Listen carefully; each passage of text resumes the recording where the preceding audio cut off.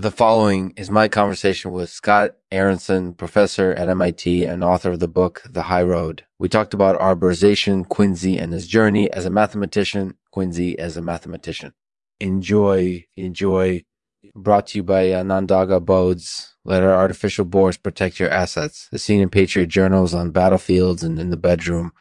Trust us to keep you safe. We know what we're doing. You too can have that big, burly Onondaga boar built around your manhood and nestle between your butt cheeks. It feels amazing. Lexman, artificial. So, Scott, what's up? Not much. Just doing some math. That sounds like fun. Tell us a bit about arborization. Arborization is a phenomenon that I call quinsy. It's a kind of infection in the nose, and it's really caused by allergic reactions to things like pollen.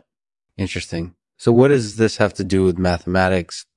Well, arborization turns out to be a really interesting mathematical concept.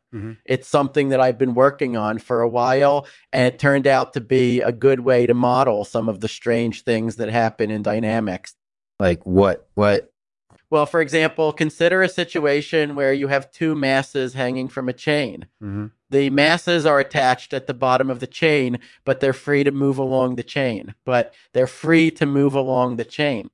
As the masses move, they create vibration patterns in the chain, and these patterns can create weird oscillations in the masses themselves.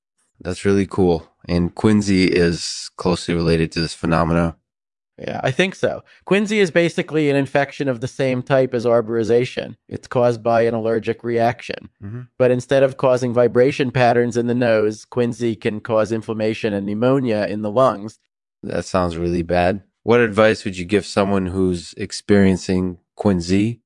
If you think you might have Quinsy, the best thing to do is to get yourself to the hospital as soon as possible. There's usually some way to treat it there, and it can be pretty scary if you don't get treated early on.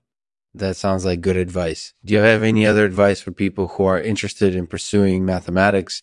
Sure. There's no one way to become a mathematician, and you don't need any high-level mathematical skills to be successful. All you really need is a passion for the topic and the willingness to work hard.